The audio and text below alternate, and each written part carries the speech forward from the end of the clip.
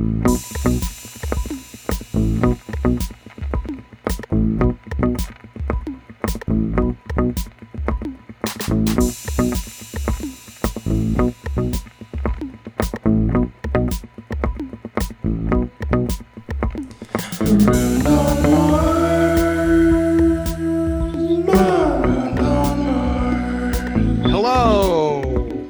Hello. Hello, comrades. It's Marooned on Mars with Matt and Hillary, and I'm Matt. I'm Hillary. And we're going to be talking this week about Everything for Everyone, an oral history of the New York Commune, 2052 to 2072, by M.E. O'Brien and Iman Abdelhadi. Correct? That's correct. That's what we're talking about. Out just a few months ago from Common Notions Press.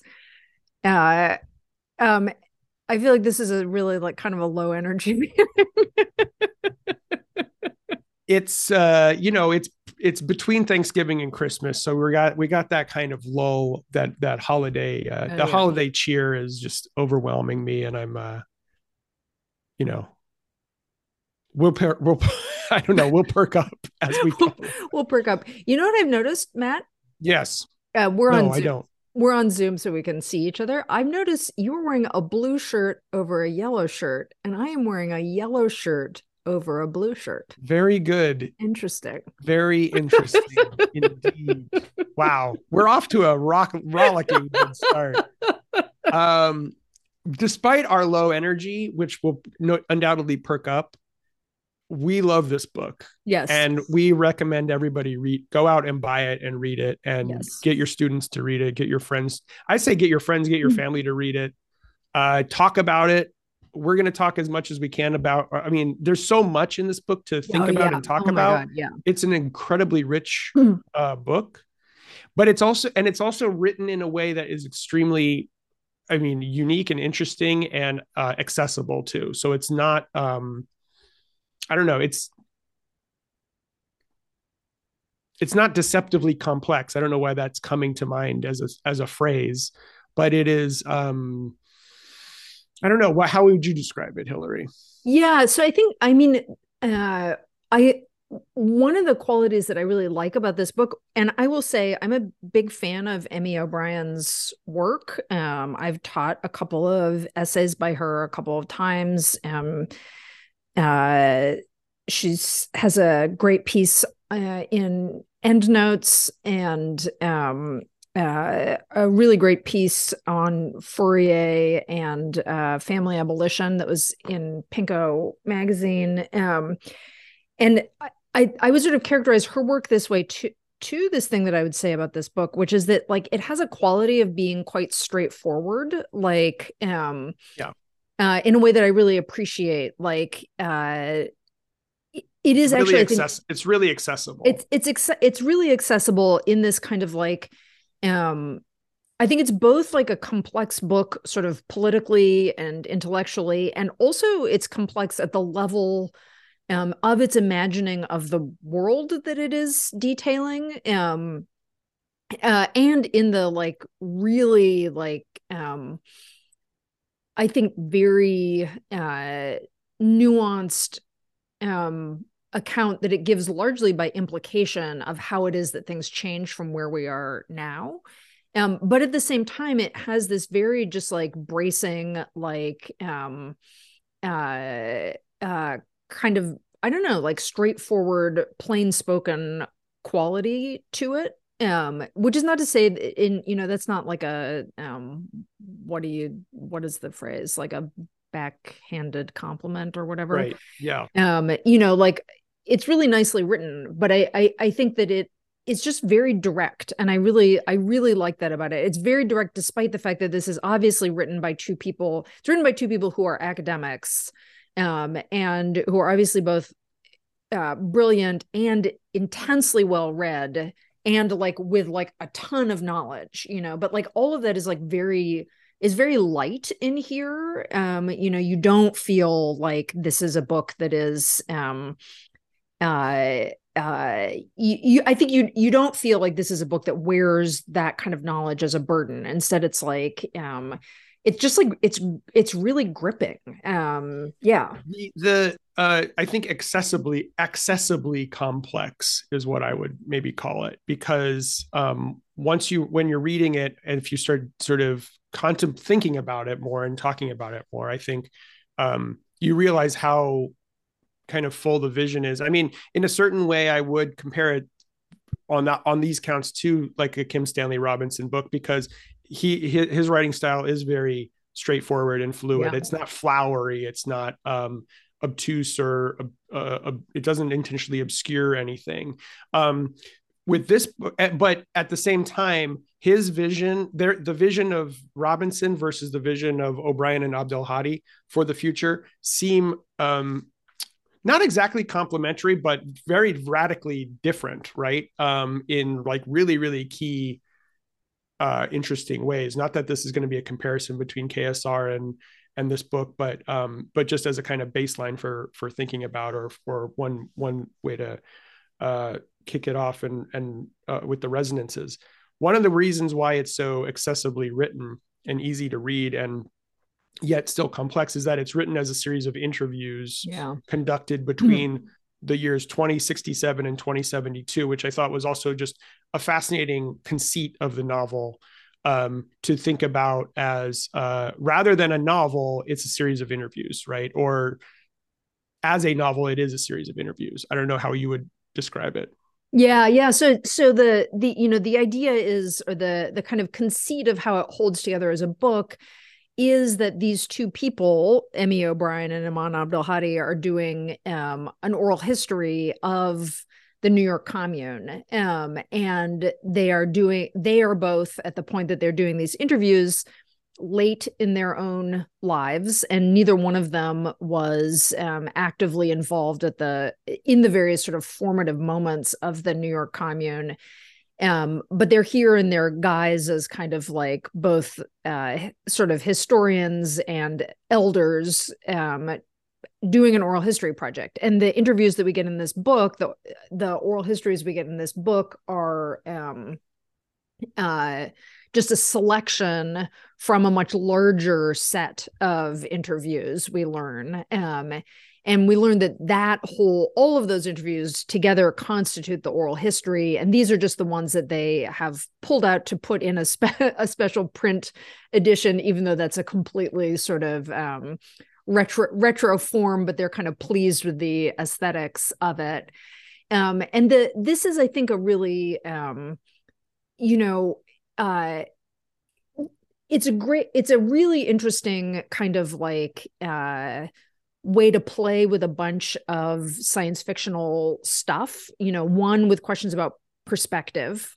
And I would say like a really big theme of this book that is not just theme, but is also like, I think conceptually very important to thinking about how we imagine actually transforming the world for the better. I think a really important theme of the book is how many overlapping histories there are, and all of the overlaps between like personal story, larger scale stories, neighborhood stories, local stories, and larger sort of, global stories, and national stories, even though clearly the nation does not exist. I think nations don't exist at all in the moment of the book. So the oral histories both like give you these like little glimpses of the world and a little glimpse of a person living in the world, and they give you little glimpses of the interviewers too. I mean, I think one of the things that I really enjoyed about it is that the two interviewers have different personalities in their interviews, and you, the reader, are kind of trying to put together the bigger picture things. And part of what you're sort of refused is just an easy, seamless story of how this happens. Instead, you have to kind of like ride on how change happens is actually like incredibly various. And sort of going along with that is another like major thematic that is also, I think, conceptual here, is like how much people forget about things that have happened, how much people don't want to talk about certain aspects of the past, and also the ongoingness of the past, particularly as trauma, also as loss, as grief, as the need to make restitution and repair, all of those kinds of things. So all of that is like, that is like, there's just super complicated stuff here, and thinking about like what it means to change, what it means to like experience change, to know when change is happening. But we get it through these like, what are, almost, they have an almost like snapshot like quality, these kinds of scenes where you're just like hearing a person talk, and you're hearing them like remember either bits and pieces of stuff or like larger kind of coherent narratives about what happened when. And also the interviewees are like from all kinds of different backgrounds, and are a wide range of ages too. So they're interviews with people who are quite young, and then they're interviews with people who like lived through much more of it. And that's like a really lovely, questions about age are like, I think also really part of the book. So there's a lot to pick up on there. The polyphonic or multivocal nature of the book really highlights, because so part of the conceit of the book, it's taking place after basically a global revolution or insurrection, right? And the New York Commune is merely one of a multitude of communes all over the world. And they have a kind of like a definitional moment in the introduction where they describe what they mean by commune, right, at a certain point. So like that commune is on page 15, it says, the general animating political vision that had come to dominate the insurrection, one of human flourishing in total opposition to state and to capital. There are many definitions that link together multiple qualities of this new era of revolutionary society, right? So we're in a post-capital, post-nation state, post-wage labor, almost like post-gender. Gender takes a really, really, really central position here. Revolutionary moment. And part of what the interlocutors, the interviewees, are engaged in continuing the mission of the revolution, essentially. Like, capital has been defeated. There are still pockets of fascists around that the communists, that like global communists, however so defined, are still kind of fighting. Like, there's an allusion to Australia. Some fucked up stuff is still going on in Australia that we're not really aware of, or we're not really privy to directly, and that the interviewees are kind of confused about. But key to remember is that the revolution continues. So even after the fall of capital, even after the fall of the nation state, even after a radical redefinition of gender, these structures are still residual, and they still have to be fought, even with new generations who have grown up or been born and grown up in a post-capital moment, right? In a moment where wage labor is completely alien, in a moment when the family has been abolished as we know it, and people can't even wrap their minds around the fact that there used to be two people in charge of one or many kids, and in these isolated little apartment units, because everyone's living in creches or communes, or just like community and togetherness and family take all these new revolutionary forms.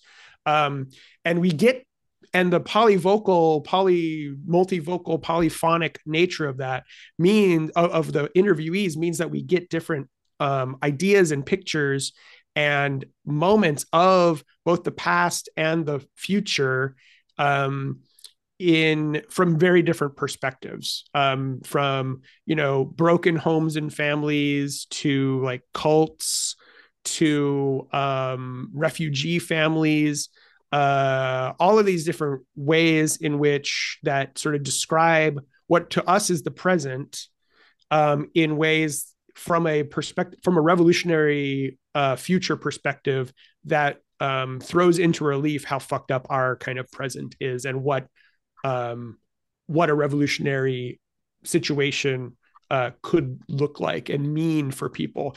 And just one more thing, the centrality of trauma in their articulations of their past lives, and also in the revolutionary future as trauma as a thing to be talking about, thinking about, overcoming constantly at every level, but from psychological to the body, I found so fascinating, because from the position of this revolutionary future, looking back on what to us is our present everyday lives, the traumas just compound. It's like a stack of traumas that we are currently living in, that revolutionary present or future has transcended, but is still in the process of working through and dealing with, both on the sort of personal psychological level, but also on the kind of global political and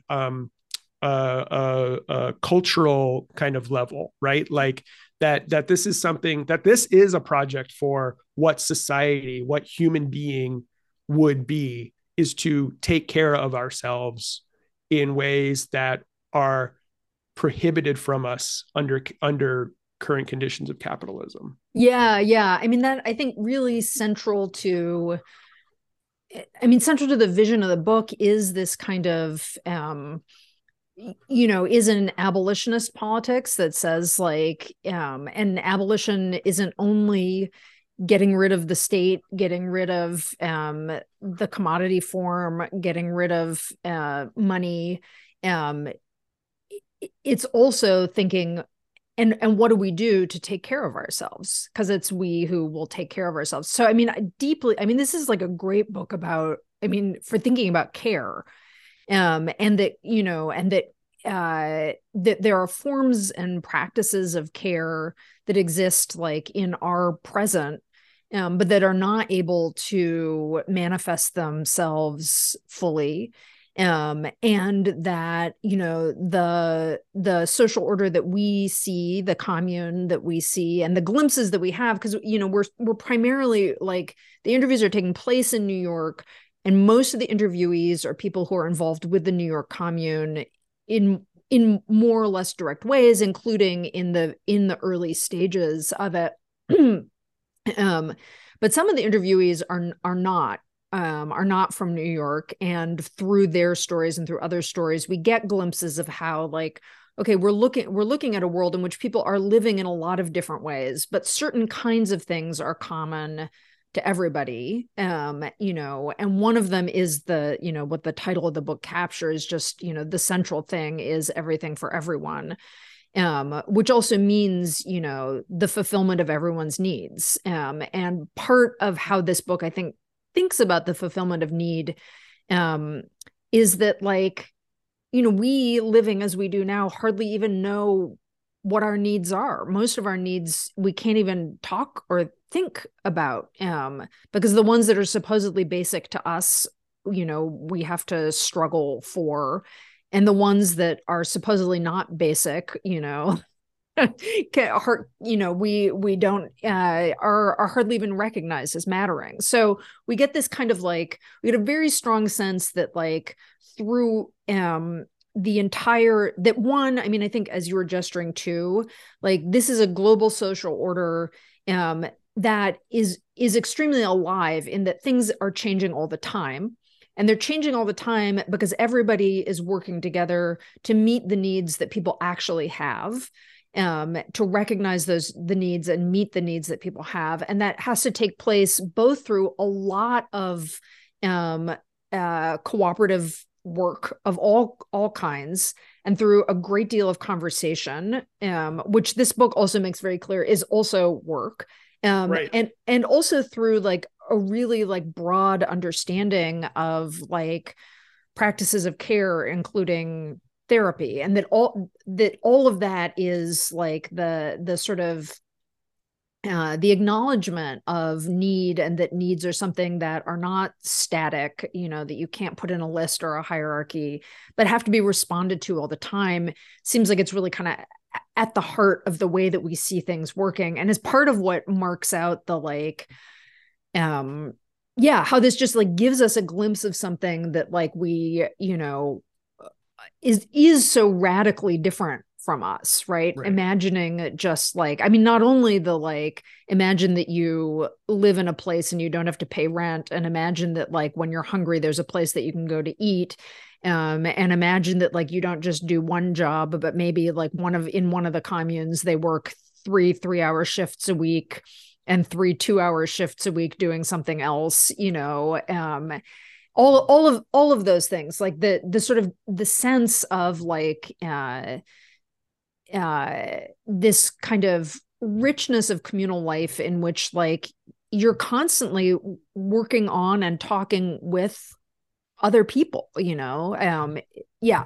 Go ahead. And people from all over the world, like both in your commune, in your like local assembly, but also that there is a recuperation of the internet in radically new ways that actually allows for a facilitation of coordination of production and distribution on a global level that is actually meeting people's needs and not the needs of the market, right? That the needs of the market have been sort of defeated or eliminated, destroyed in favor of human need and also like ecological restoration. Yeah.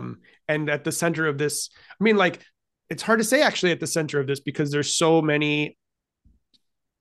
The book is so brilliant about showing and exploring connections between modes of kind of oppression and repression that you would not assume are linked, but that when you pull on one strand, the whole kind of tapestry starts to unwind. So the linkage between gender and wage labor, the linkage between sort of childhood trauma and child abuse, and how that compounds to attitudes about just competition and war and violence, and then how that redounds back to the kind of wage labor situation and stuff. All of these things are so deeply entwined and interrelated in this book. The book reveals those intertwinings that it's difficult to say what's central. And each of the characters sort of has a different theory about what is central to that, right? The first interview with Miss Kelly, who's a skin worker, right? At one point, I think the interviewer, which is O'Brien, says sex worker, but she says, I mean skin worker, right? Or skin work. And that to me was such a rich and important neologism or twist of the language, because what was being provided by Miss Kelly is not merely sex, but whatever people need in terms of what their physical needs are, like touching or massage or just hugging or sex, making sure you're having the kind of sex that you want to have when you feel that you need it or whatever. That this is like also central to the human experience, and that is part of human need. And I think that was really one of the early things in the book that kind of woke me up. Yeah. I mean, I think it's one thing that I wanted to say is that I one of the things that I love about the sort of the vision in this book is it really, there's this part of why you can't sort of tell the story of the book. Right. You were just saying like, we want to say, oh, something that's central here. And there are, I mean, I think we could we could list a whole bunch of things that feel like really important, but it feels like there's something wrong with saying like, oh, this is really central to how things go, other than, what's captured by the idea of the commune. And part of why it's hard to say what's central is because like, we're looking at a de-hierarchized world in such a thoroughgoing way that like, there isn't a kind of like, there isn't a need to like make a list of kind of priorities or whatever. And one of the things I think is very like, I find quite charming about the book. And I think this is because, like I also like am a kind of academic, and therefore sometimes when I'm thinking about like the science fiction that I want to write, I find myself thinking like, oh, but how would I explain this sort of thing that I care about a lot, this like theoretical thing that I want to say, so they have a great introduction to the book, which makes perfect sense in the context. And it's very like, there's a kind of joking quality to it because like, thank God, one of the things that does not exist anymore is academia, Right. because learning is just everywhere. Right. And, they do some explaining of like, well, we're old. And so we feel like we need to say these things. And we have to say them in this particular way. Like, sorry, we were trained in an older generation. We were academics. So this is just the way we write. And, struggle through it, but understand that it's like an artifact of a past that that thankfully no longer exists. Exactly. And they give us the, the sort of key central terms like abolition, like communization, and they explain those things in like elegantly and concisely, but then the great part is then you see those things in action, and that's right. that first oral history with Miss Kelly, when they at great personal risk and through a great deal of loss, like basically like liberate this central food market and immediately begin redistribution. Part of what is, that whole, I agree that it's such a like wonderful beginning to the book. And, like, I think a bunch of these stories a bunch of the chapters can sort of stand on their own as stories. And I think the Miss Kelly one absolutely can stand on its own. But part of what you see there is like, oh, this is what it means that like, what the revolution is or what the commune is not like a series of steps. It is like taking the moment of crisis and insurrection and immediately handing out food and, realizing like, what are you going to have to do to like keep doing that? Right. And from there, things happen because like right away you were already acting as if you were in the commune, right? I mean, so that is, the commune is not a form yet to come, and yet it is also something that is constantly being built. And that right. I think is so, like you can read, I mean, like whatever, there's a lot of like great like stuff people have written about communization, but getting to sort of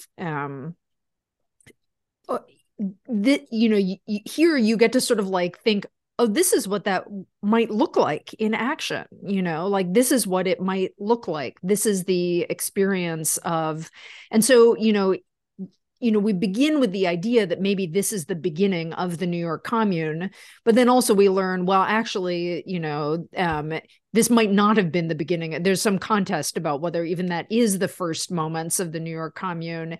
And then also we learn that already both in China and in the Andes, communes have already formed. And actually the United States was, things happen in North America kind of later. And we learn, the bits and pieces about like the unevenness of history, but throughout, like we're always seeing people who are, bringing the way of life into being by doing it, by living it. And that is never an individual act, even though it's individuals who are being interviewed. Which speaks also again, going back to what we started with, is the difficulty of using the word central, right? Because the global insurrection revolution is taking place unevenly at different times, at different speeds all over the world. The US is late to the game, in fact. Individuals are doing it, but it's almost impossible. Like basically one of the programs of the book, I mean, the form of the novel takes is to expose the kind of impossibility of narrating or of narrativizing as a series of events, that what the revolution ought to look like. And the kind of, even in our, what we consider to be, or what we think of as writing history itself, is part of that kind of almost like ideological capture of things. One thing happens and then another thing happens, and this guy did that thing and then that woman did this thing, and that's how it all happened. Because they have a kind of, schematic history also in that introduction, where they're introducing the terms, where so the US kind of started to fail in the 30s. Then, to stimulate economic growth, we did a full-scale invasion of Iran, and we nuked Tehran, and all these things start, and like the small business owners partner with the mega corporations to produce a new fascism in the Rocky Mountains and the Midwest and the Great Plains, and then there are these insurrectionary camps on the coasts and the major cities, and but and that's kind of like, that's that academic kind of history that you would expect to be written. But then you go into the interviews with the communes and it gets so much more messy. And and then like sort of subjective heroic action takes a complete backseat to kind of personal experience, and just the necessity of, we had to do it this way because we were in this crisis or whatever. So the commune itself as an idea kind of emerges almost spontaneously or organically as a response to crisis. So what would it, you have an ongoing crisis, and finally the right or the kind of solution to that in response is the commune, because the crisis is not everybody has everything. Right. And so the commune is the solution to giving everybody everything, in a way that's hierarchicalized and not dependent upon wage labor and commodity production, right? Yeah, I mean, like the crisis, you realize, is our entire way of life. Exactly. Yeah, exactly. And then and I think also, like, if we just thinking about Miss Kelly's narrative at the beginning, like, we also see there how we're not talking about revolution as like radical break, although the revolution is radical, particularly in that it's uncontrollable. It's obvious from that, like, particularly in the scenes of fighting, like what direction things were going to go was not clear at the moment or whatever. But one of the reasons that Miss Kelly and the other trans women sex workers who she is with, like, part of what lets them do what they can do is that they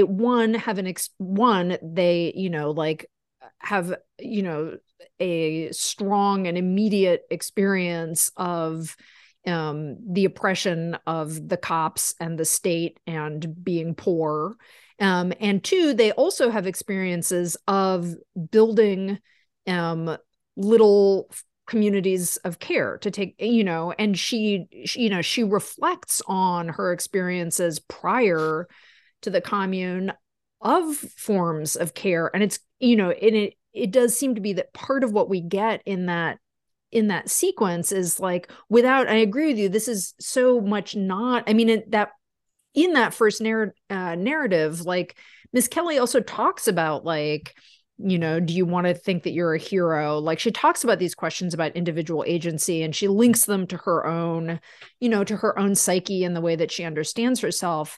But I think without heroizing anyone, what we see are how people with experiences of oppression and of responding to and living through that oppression, of surviving, and of surviving through communal care against all odds, like, those become the people to whom the commune is obvious. It's like a making sustainable of the thing, a making thriving of the thing that was only surviving before, but that you had a glimpse of, right? And because surviving takes, in retrospect, or yeah, you had a glimpse of surviving takes the form of meeting needs, right? Yes. You're surviving the crisis. So what do you need to survive the crisis today?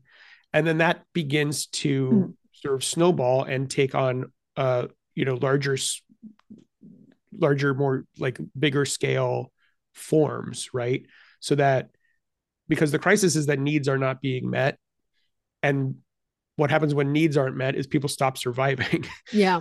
And so survivability, the need to survive, and that's addressed too at the beginning in the introduction, where just the emphasis is, one of the emphases is put on money, and O'Brien and Abdel Hadi are writing, as elders, we remember a time when you had to constantly keep track of how much money you had in the bank. This amount determined whether, as one of our narrators put it, you could afford to get sick, whether you could keep your housing, and sometimes even whether you could afford food. Right. And so money is also part of the crisis. Just the existence of money itself is part of the crisis. Yeah. That kind of the sort of,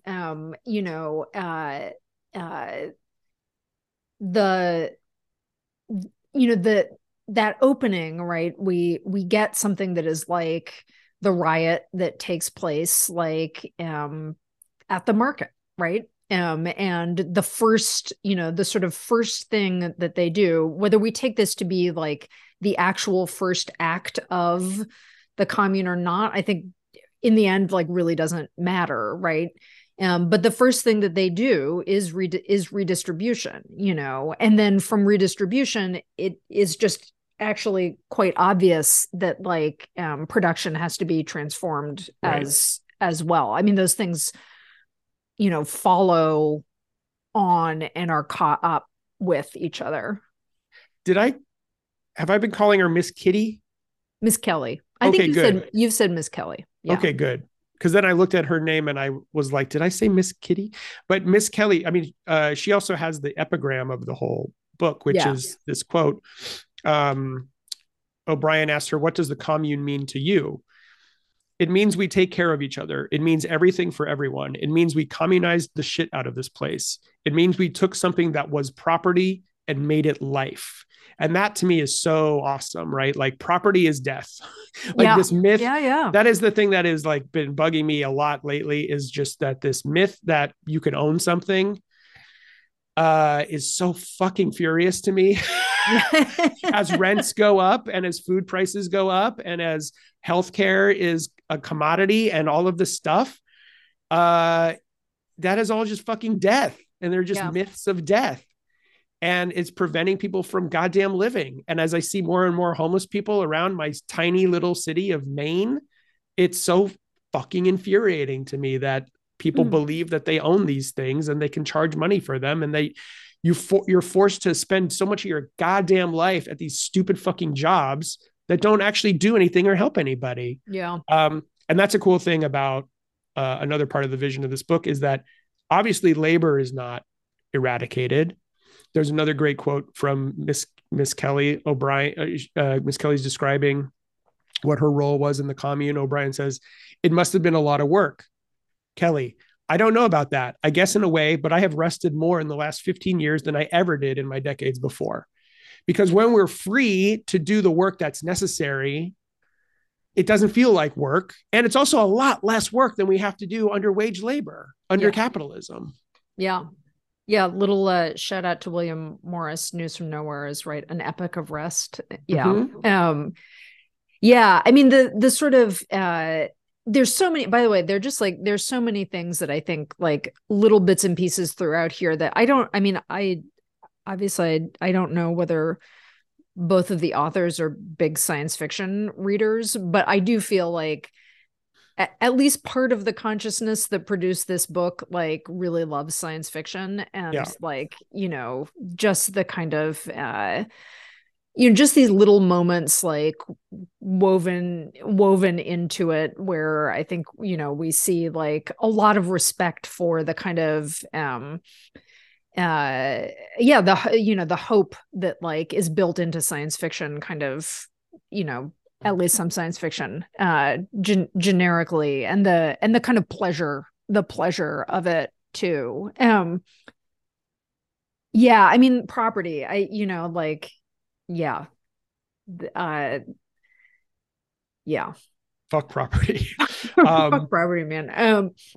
One thing I was going to say that I think is really like I would like to talk about the well, I don't know. I'm happy to talk about any parts of it. And I guess if we're like less specific, it's better if people are going to read it, and that way we're not That's why, it. I mean, I buy the book and buy 2 copies and give it to a friend or give it to your mom or dad or something who might be a fascist, because and make them read it and then talk about it at Christmas is what I would say. Yeah. There's 12 interviews. Make them read it and then make them talk about it and say, like, why couldn't this be the way? I think like one thing that I really like and respect a lot about this book is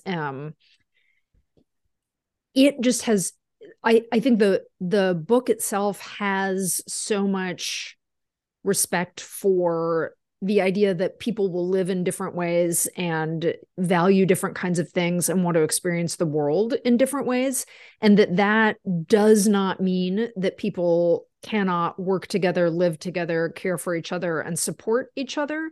That there's a real kind of sense in a lot of the narratives of, like, I mean, particularly from the younger people, like a lot of the younger people talk about having lived on their own or in like groups of people who are just their same, like age-based groups. There's a strong understanding that like might be necessary or important for people. I think there's a real respect for like the power. I mean, one of the early ones is one of the people who becomes just like a really amazing coordinator of stuff, who is like organizes dance parties. And there's just this like there's this very, I mean, to my mind, like this very like loving respect for how subcultural affiliations are not only like, I don't know, they're not incidental to like quote unquote mainstream culture. That's part of like, part of the myth of centrality and narrative that this book is like operating against. Yeah, go ahead. Oh yeah, exactly. Because like in that narrative, like, that narrator like tells us about like how much like the dance kids, who are also like all wired up and like to do things virtually, like become really key to doing some large scale coordinating of stuff because they already know how to do it. Right. And because they have this kind of vision. And they put on dance parties that when you go to the dance party, you're there to have a great time, dance, party. Everybody needs to be taken care of, because if anybody is hurt there or any bad stuff goes down, it ruins the party. Yeah, exactly. It's very like, I mean, I think I think there's a real like, and that goes along with the way in which I think that the novel as a whole is very, I think, careful to give us like a really complex picture of the place of technology in human life, that I think is like, I think it's a nuanced account, and it definitely is refusing. It does not want to. We get a like moment sort of, I think toward the end, where somebody, I think it's when O'Brien is talking with the person who's the historian, and they both talk about like refusing nostalgia. And there's a like, without this being in any way, this is like the opposite of like a techno-determinist, version of the future. But at the same time, like it takes technology seriously. It understands technology is already woven into our lives. And I think it shows it, like as, I think there are parts of the sort of picture of of like the place of technology in this world that I feel ambivalent about. Like, I don't know what I think about, like, building a space elevator. I mean, like there's kind of rationalities to it. And I kind of think like, I don't know, like a nuclear bomb was dropped on Mississippi. Like, is this, right? But like I respect that what we have there is like this sense of like not closing off the kinds of possibilities, that kinds of ways that people might want to kind of build thriving human life. And, we get it all as emerging out of like intense conversations that people have, and their attempts to work together to do things, and also like really difficult choices that are made. The fact that, well, it's also, I mean, I don't know, speaking to that with the notion of technology, like there are these like, okay, so there's new technologies that are, developed both in the future leading up to the insurrection, and then after the insurrection within the commune. So the space elevator is a, global endeavor undertaken by many communes, and it's mostly because mining has been off-worlded to the asteroid. So that, and then there's also these like neural implants that primarily start in the military tech, military technology, and then these veterans coming back, they tap into the dance scene, and so but there's also a kind of trauma associated with these implants, but they also enable a new kind of networking and coordination. So there's kind of like futuristic technology, but I think that key is like the attitude toward technology in general, and underscoring the idea that revolution and the commune are sort of imminent, even in our own right, in our present. So that the things that we see narrated in the book, there are, outgrowths or analogs to our own current living, and that there's a little bit of like the beach is under the sidewalk. Like we just need to kind of excavate these kinds of already like kind of latent structures and possibilities in order to release them and like, free us basically. Yeah. I mean, it's also like, let me just add this, there's also another like like what's interesting about the nostalgia thing at the very end of the book is that it actually mirrors a mention of nostalgia at the beginning, like at the end of Miss Kelly's interview. O'Brien, Miss Kelly's talking about, I want people to remember my face. I guess I'm still trying to take up space after all of this, because Miss Kelly, wanted to take up space and like be noticed. O'Brien, you enjoy the nostalgia and you enjoy imagining yourself in that heroic identity. Yeah, I guess I do. The battles were so glamorous. Like they turned us all into heroes in one way or another. And I had always kind of thought of myself as a queen. Like I maintained an inner sense of my beauty, even when things were hard.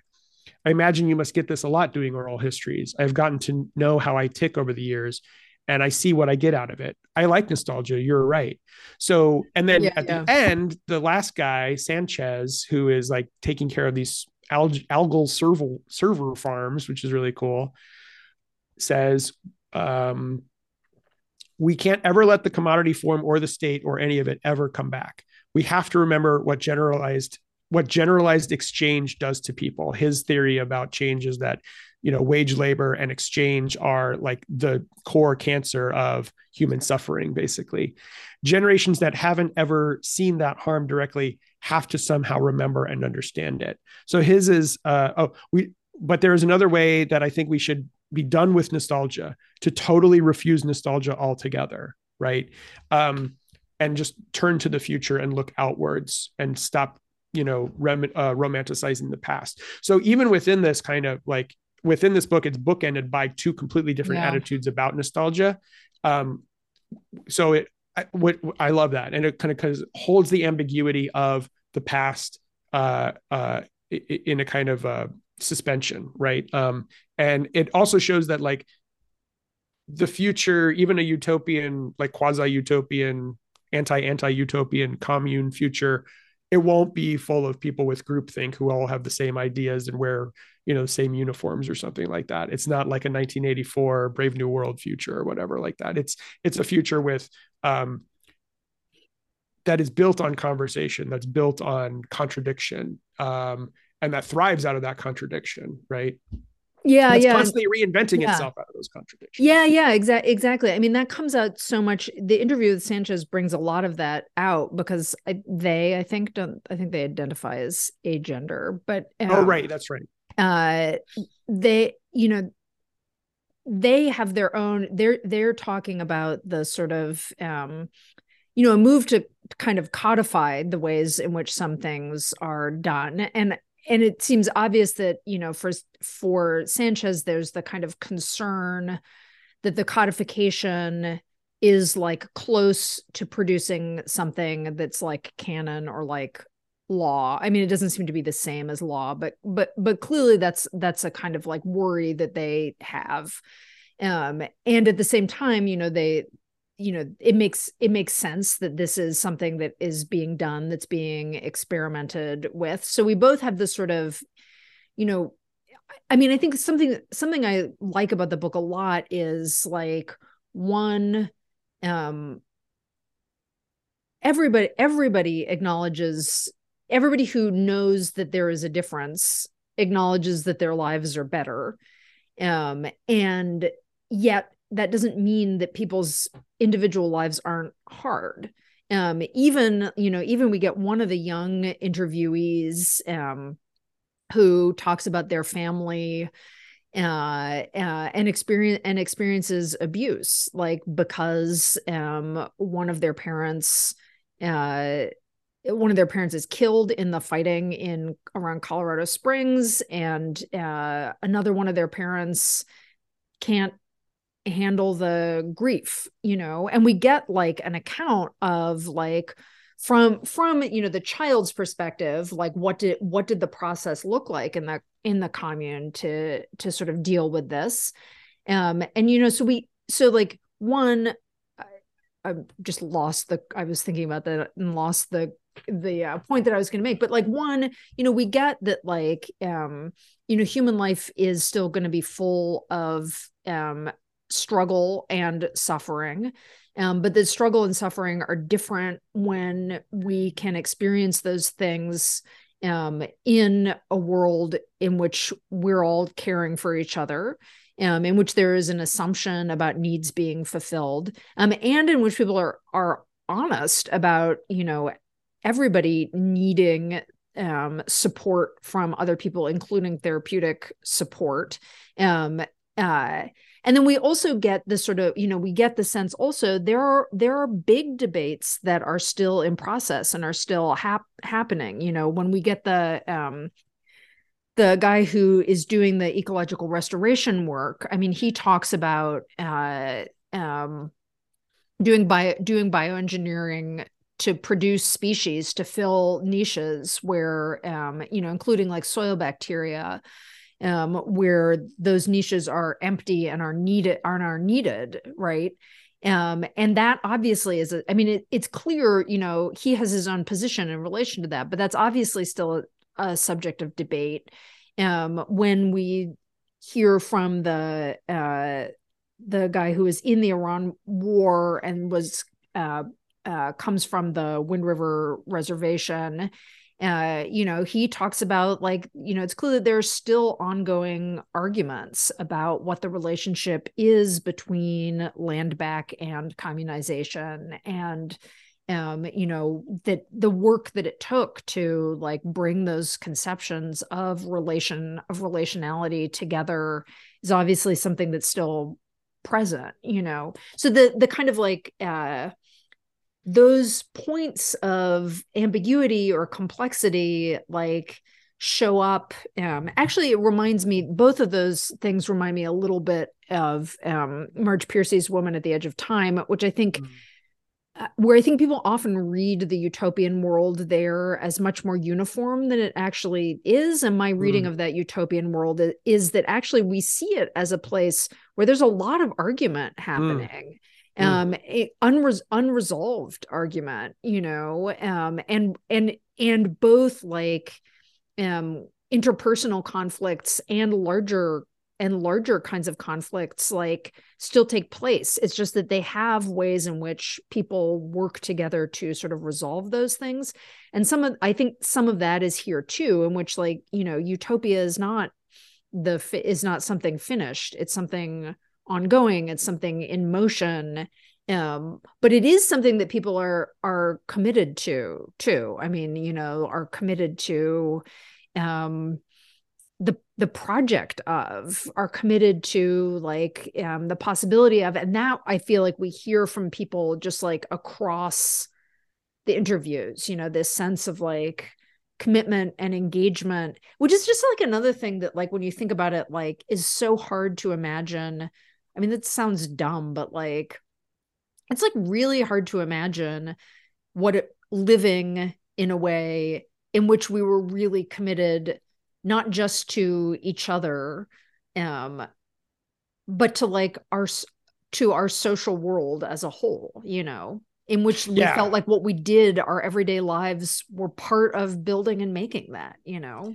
Yeah, I mean that's the, you know, once they eliminate wage labor in that 8-hour workday and they switch to a 3 hour and a 2 hour, or tens and twenties, right? This kind of like, okay, you're going to be in charge of, you're going to have to do some like stuff that you don't really want to do, like wash the dishes or tend to garden or whatever. Hopefully, like, I mean, you can pick something that you do want to do, but you're only going to have to do it for a little bit of time. The rest of the time, you will be engaged in building community and building society in like active conversation and collaboration with others to build the society that you want to have. And at the end of the book, again, at the end of the book, the last individual that they talked to, Sanchez says, uses a refrain that we see in Stan's work a lot, which is, we finally get to find out who we are. Yeah. Right. We finally get to find out what human society is. And that's the project that we're building. Right. And that's what we're doing. Yeah. Yeah. I was just thinking, do you think the space elevator at Quito is a KSR reference? I mean, that's where the space elevator is in 2312. I can't remember if I've read another space elevator that's located in that same place. I feel like our most ideas about space elevators building out of Quito just because it's at the equator or something. I don't know. Or maybe that's just a specifically KSR thing. I don't know. I actually don't know. I guess we could learn that by Googling. We could Google. What are some other cool things that you like about, like, little details that you like about the book? Now that we're talking about space, one of the cool things that I like is how all the rich people try to get off the planet, and it's like taking thousands of people to keep them alive. And once the revolution happens, they just let them fucking die. Yeah. Yeah. I mean, the thematic of the hard choices, although honestly, that one is so satisfying. One just like, you know, little standalone chapter that I love is the one about Palestine, which I just think is like, I think it's the only one we have that it takes place entirely outside of the United States. It's just it's so beautiful, you know, it's so sort of, specific. I mean, like, you know, it's so specific in the vision of what could happen. And just like, I don't know. I find it incredibly moving. You know, like the sort of like, the vision of like, you know, these Palestinian kids coming from New York, but they've kept Palestine, you know, they've refused to forget Palestine. I mean, yeah. I just think it's so nicely written. It really is a lovely. And the way that whole thing unfolds, where they're basically just surrounding the settlements and waiting them out, essentially, because they all have these private militias, and it's so easily reading that, it's just so easily mapping onto gated communities here in the States. And the, you know, the little micro fascisms that are all around this fucking country. Yes, exactly. I love the gestation coordinator chapter, which I just think, like, this is another thing that I like about the book. Like, it wears that technology extremely lightly. So it's, you know, like, there are lots of different ways that gestation can take place, but anybody who wants to gestate can gestate. you can, if you want, get full support while living just like in the place where you live all the time. But also if you want to just like chill out, and have this be a kind of time out of time, there's a whole place that you can go and like participate in other kinds of activities and be fully cared for, and just kind of celebrate the experience, what is recognized to be like an extraordinary human experience. That's awesome. And that it's it's something you can choose to do, because you're actually, because it's this extraordinary human experience, because so many people have died and there is this desire to create new life, and also there's the space for you to bear a child without having to have the burden of raising that child, right, yourself or with only one other people, because of a commune that exists in a way. So you can bear the child. You could, like, surrogacy is like extremely like common and available, but also you're not just being a surrogate for like a couple, you're being a surrogate for, like people they're living in these like extremely communal, like 8 adults to 5 kids arrangements, things like that. Like, that child care is taken care of in a radically different way, that it frees you to be to take the pleasure of all forms of sort of gestation and child rearing, right? It, insofar as it, according to your means, basically. Yeah. I mean, there's no, like the sort of the the hidden abode of reproduction is completely gone, right? Because like individual life and social life are the same thing. There's not a distinction between those things, which doesn't mean that people don't have privacy, and it doesn't mean that they don't have feelings or dramas or whatever it may be. Mm-hmm. What's one of the bits that you like particularly? Well, the killing all the rich people in space was really good. I thought, okay, one thing that I really I like the chapter on the Church Fathers of Staten Island. Oof. Which That's is an intense one. Wow. It's very intense and brutal. One of the reasons I really like it is how Emmy O'Brien, the interviewer, is on the wrong foot from the very beginning. And it turns on that notion of interview and interviewee. Yeah. Interviewer and interviewee. It turns it on its head, because O'Brien doesn't really know who she's talking to necessarily. She has an inkling, but right away at the very beginning, like on the 3rd page of the interview, Adams says, "You don't know what to ask." And because O'Brien comes in with this preconception, I mean, it's an amazing, actually, like, example of a historian discovering history at the moment, of doing research and finding out that their conception of a historical event is coming from a certain perspective that that is maybe not shared entirely by one of the actual participants in that history. And I don't want to, I'm kind of being cagey about it because I don't want to spoil it for the reader. Yeah. But basically that interview takes place with O'Brien starting to ask a series of questions to their interviewee that reveals that O'Brien doesn't really know the right questions to ask and the right attitude to take to this interviewee. I mean, O'Brien's asking very innocent, asking questions very innocently, but the basis of her innocence comes from a position of prejudice, which she's not aware of until she is confronted by the interviewee, by Adams, who then pushes back and has a specific attitude. So I thought there are different moments like that in the book where the interviewee will put pressure against the interviewer, and be offended or like call them out on stuff, which I thought was really brilliantly written, and very, very clever. Yeah. I really like that too. I also like in the in the interview with Connor Stevens. That I was going to say that too. Yeah, go ahead. I mean, I think that one is great because it's partly great because he is like, you know, grieving and traumatized from multiple things, and so Right.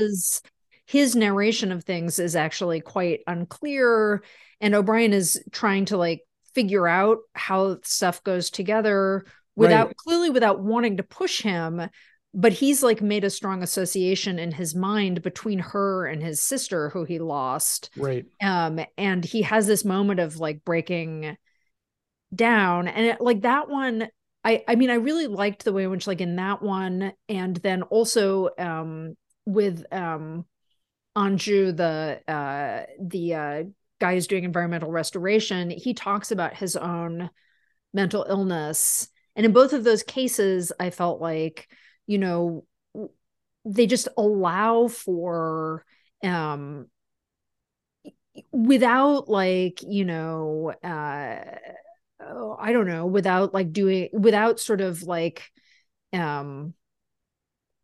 they allow for the possibility of people with other modes of cognition, right? Right. With other kinds of ways of perceiving and interacting with the world, for people who are mentally ill to talk about what they want to talk about, you know, Right. and that we sort of are put in the position of like, I mean, with Chu, this is like not, I mean, he's very coherent, you know, he just tells us about, you know, he tells his story in a way that like, sort of belies, his own experience of mental illness. But in the case of Stevens, you know, like, at that point reading it, I think like, despite the fact that he's telling things out of order, like, we're kind of in the mode. I mean, my experience as a reader is of being in the mode of thinking like, yeah, how does anybody know what order anything happened? Totally. You know, how What do you tell a story without like recurring to a past that you couldn't possibly explain? Like, and there you get the kind of, I think, really richly, the question of what it means to live through yeah. something, you know. Same with the Staten Island one too, you know, like, what does it mean to have lived through something like this and then to constitute yourself as a person afterwards? There's no one answer to that, And you know? explain it to somebody. And explain it to somebody I mean, else. let alone yourself, but explain it to somebody else. I mean, you'll never explain it to yourself. You probably have a better chance of explaining it of giving somebody else a concrete, objective idea of it, because it's always going to be an object to that person, than it is your subjective experience. But O'Brien, I like how O'Brien is doubly confused, because there's this one moment in that interview with Connor Stevens, um, where O'Brien says, "So the U.S. Army was fighting fascists? Is that right? I feel myself getting confused." Because O'Brien has this like association with, well, yeah, the U.S. Army is fascist, so why would they be fighting Right. fascists, right? So there's this like this double confusion for her about like the nature of fascism and who are these warring factions within the United States at this time. So that history is also still being written and built and recovered in this moment, in this like future moment after the fact, because it is confusing if you consider the army of the United States a fascist, you know, a quasi-fascist or quasi-fascist force. It's even more fascist then in the future than it is today. Um, uh, but then there are these fascist militias, and then there's also throughout the book, not in the Connor Stevens chapter, but like the NYPD and like Right. different police forces, so that the army and the police, and then like these like private militias, they're all kind of warring, and it's extremely messy and confusing, and we never get, you know, a concrete full view of what all that looks like, which, you know, gestures again toward the impossibility of like having a clear, objective, concrete, final version of the past. It's a Right. constant building. It's a constant rebuilding of history, and in order to build the future or whatever. Right. We get that in the one. I forgot that the Palestine one is the only one that takes place largely outside of the US, with Quinn Liu, who is born in Right. uh Right. born in Los Angeles to Chinese immigrant parents. Oh yeah. They're sent to an internment camp, and Right. like the picture of California is uh, Bleak. devastating, quite devastating. And her parents long to get back to China. And when they get back to China, they basically end up in indentured servitude. And then there's a split between the child and the parents. The child becomes a revolutionary and is like, you know I'm not going to make these fucking police robots anymore at this factory, like we're going to take over the factories. Right. And the parents are like, we just want to get back to the town that we're from. Right. And the kind of like we both get these kind of notes in that chapter that are like sort of familiar notes from the kind of like classic immigrant story of like the Mm-hmm. gap between the parent, between the child and their immigrant parents, but also like this kind of like pretty amazing like big picture, including like people coming from the struggles in China back to New York to start to aid in starting the commune in Right. Flushing, Right. Queens. I mean, it's, like that.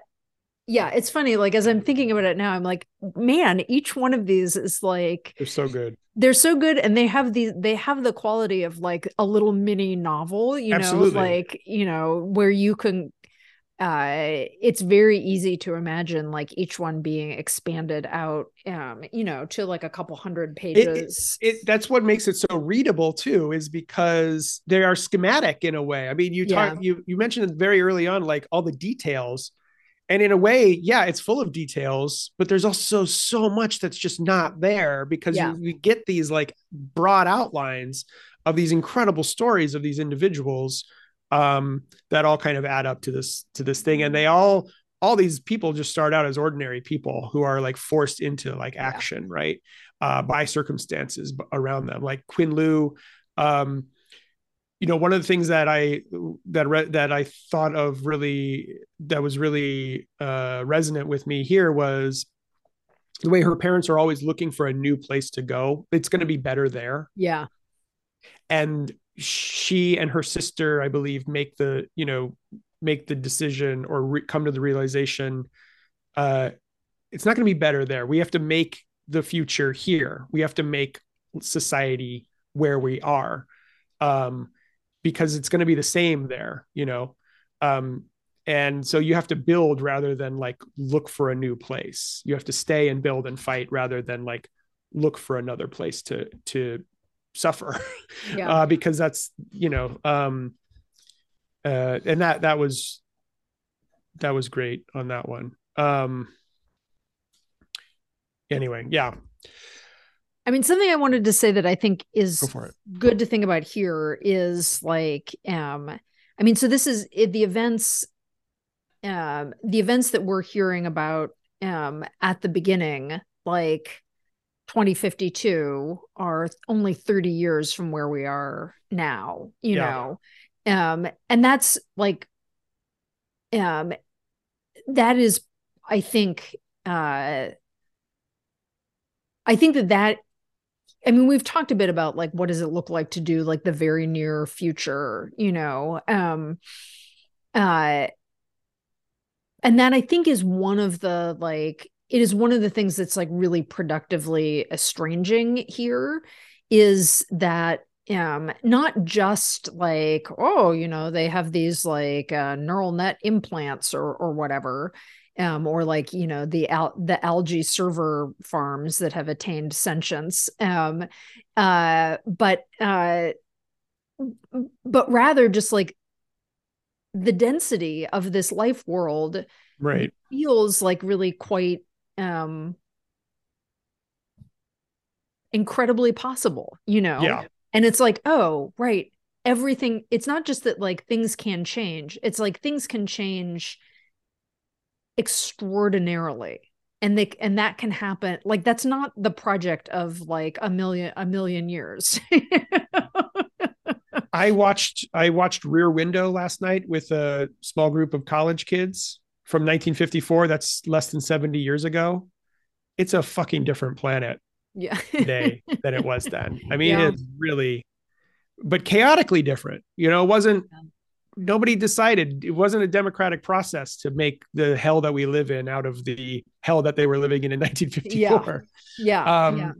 But and if anything, I mean, I think certain things just that have happened in the past year make some of the events of Everything for Everyone accelerate the timeline. Like the collapse of the dollar is like, if it doesn't happen by 2025, I don't know what is going to happen, because dollar hegemony is on the way out really quickly.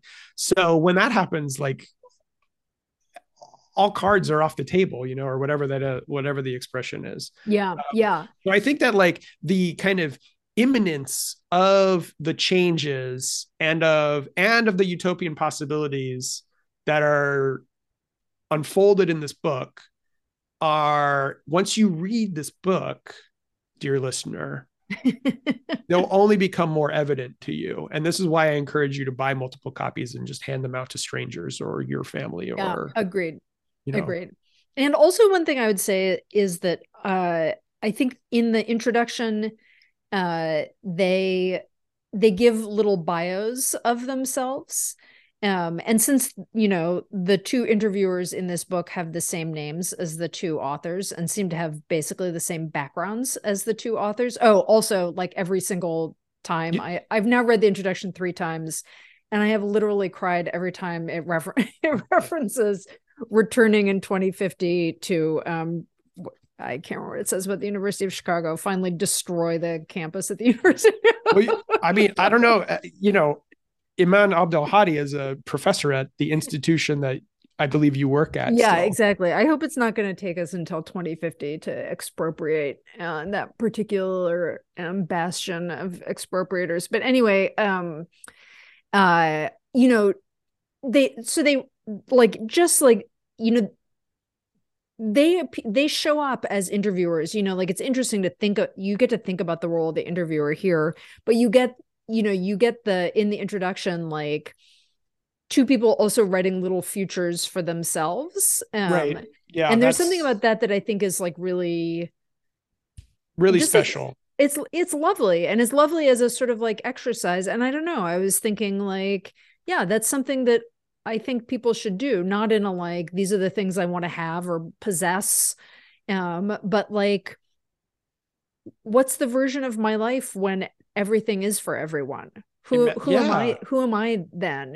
What am I doing? Like, what do I think I would do? Like, and to acknowledge you might be old, and you might, like, have been highly involved along the way, and by the time, like, people are, like, settling down and starting to have arguments about, like, what kind of, like, soil microbes they should bioengineer, you might be quite old. But, like, I don't know. I think it's a good thing to just, like, to think yourself into the future in that way, not for you, but for everyone, right? Mm-hmm. If it's a future for everyone, like, what are you gonna? What's your place? What's your place in that? Like, what's your place in that society? And then the other, on one moment I just love is, and this will be the last thing because I have to pee, and we record until we pee. That's always ends the recording. That's the Marooned on Mars guarantee. The interview with the very young person, the 17-year-old who's about to go on her sojourn. Oh yeah. It ends with her saying to Emmy O'Brien, "You are very old," which is just so funny and cool and hilarious. And you know that Emmy and Iman must be very cool people to put that in a book. I gotta say, I mean, this is tip of the hat. This is a really, really wonderful book. And I feel like it's, I feel like a lot of the people who I've seen, like, talking about it are not science fiction people. And that's cool, because I think, everybody should read it, but also I think science fiction people would really enjoy this. I mean, it's like, it's like serious about it. It knows what genre it is working in. And it does that, like, I don't Do you know. think that the reference in Quinn Lew's to the Napa Valley and migration in California, is that a reference to Parable of the Sower. Sower? Yeah, I mean, I do think this is definitely a sort of post Parable of the Sower book, Yeah. which Mm-hmm. perhaps I'm saying because I am teaching Parable right now for like the umpteenth time, and we're Yeah. talking about this today. But yeah, But it feels that way. I do think that the particularly like trying to think about questions about like what does, you know, it, what does it look like to like live with impermanence and change, and the ways in which we as living creatures will always be vulnerable and constantly be changing. What does it look like to like quote unquote build Yeah. community then? Yeah. Like if you don't have fantasies of you know the walls that will hold everything in, which I think is like that's part of what I think that Octavia Butler book asks you to think about. Yeah. Okay. Good talk. All right. This is great. Everybody, listeners, you're allowed to pee now. We will be back soon with a very special episode about the film Stealth, which is the only logical thing to follow up a conversation about this book with. Correct? Yeah. Yes. We're just keeping it classy is mostly what I would want to say there. Keeping it classy. Okay. Yeah. Thanks for listening. Thanks for listening, everybody. Bye. Bye.